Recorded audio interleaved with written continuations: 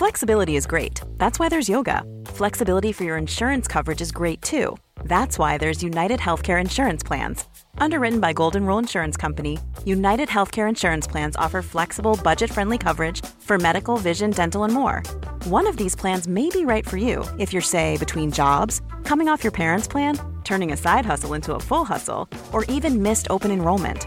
Want more flexibility? Find out more about United Healthcare Insurance Plans at uh1.com. Well, mothers-to-be are not the only people who are at increased risk of suffering from depression, according to new research from Auckland University's Centre for Longitudinal Research. Researchers crunched the numbers for the first time in more than 3,500 New Zealand men during the third trimester of their partner's pregnancy, and again 9 months after the child's birth. And they found that around 1 in 25 men reported postnatal depression, while 1 in 50 showed symptoms of antenatal depression. Study director Dr. Susan Morton says pre- and postnatal depression is commonly associated with women, which means that dads have tended to occupy a medical blind spot. Susan, good morning. Good morning, Catherine. Why is this study so important? Simply that we need to know and need to be able to help, I guess. So I think it's incredibly important because this is the first opportunity in New Zealand we've had to look at the antenatal and postnatal characteristics of mental well-being for our fathers.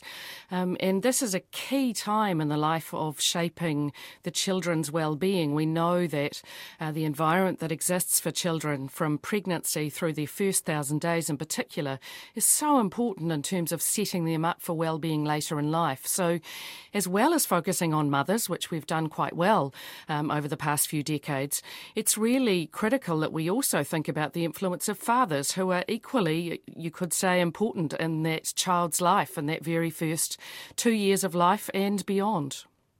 Tell me about what you found from doing the research and what you made of the numbers, the prevalence that you saw there.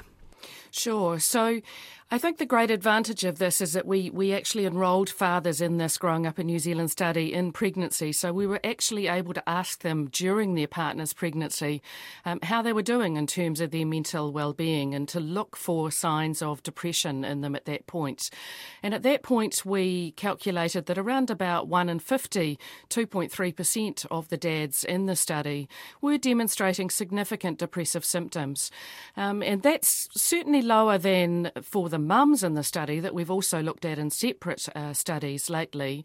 But I think it's still nevertheless important because if we think about the number of births that are occurring in New Zealand, we're still talking about over 1,000 children who are being exposed to that antenatal environment.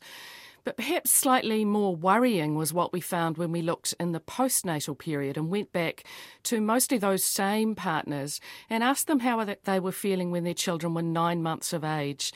And we really almost saw a doubling of the rate of depressive symptoms in the dads at that time point, a rate that actually suggests this is much higher than we would expect in a baseline New Zealand population generally.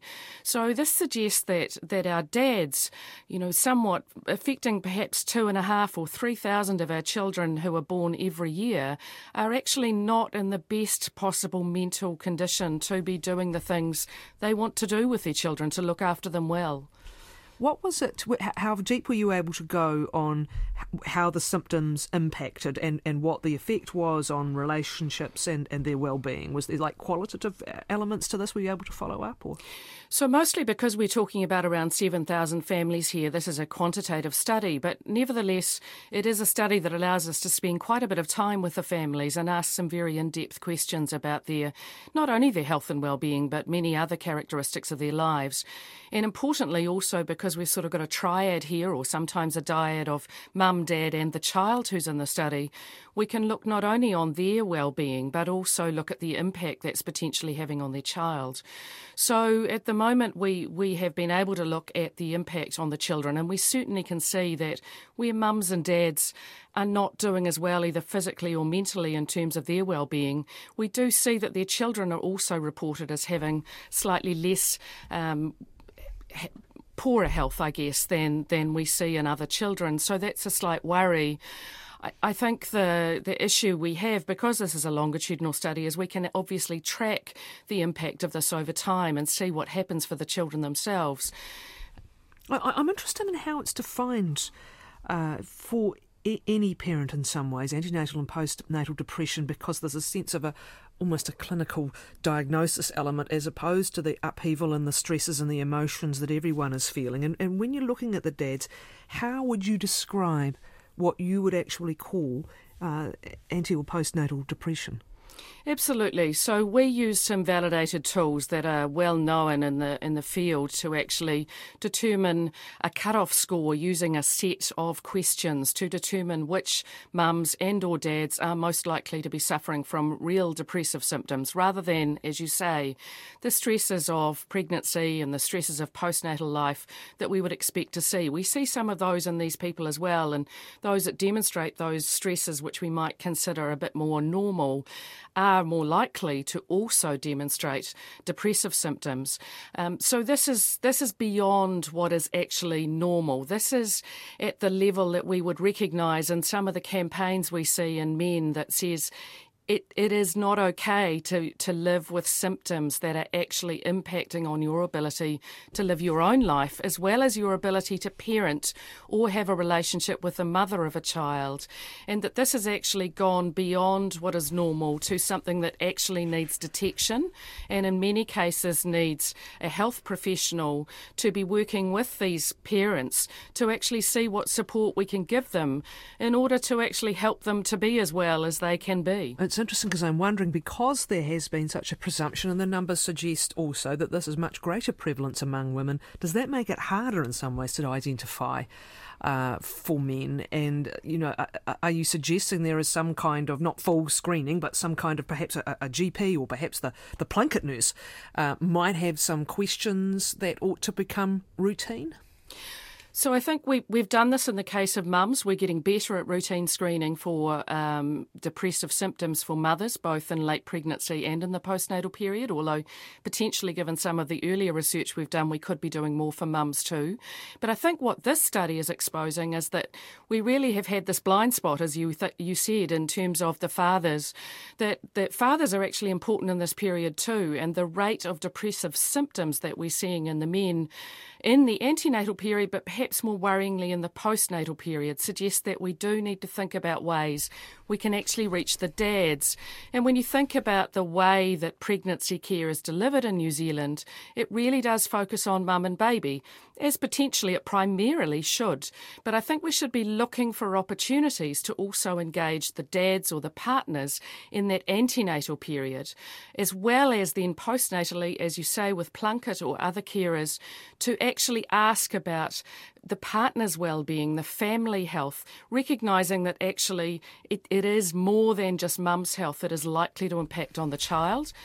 There were also some different groups even within the overall cohort who were particularly vulnerable, and interestingly that people tend to be vulnerable at different times.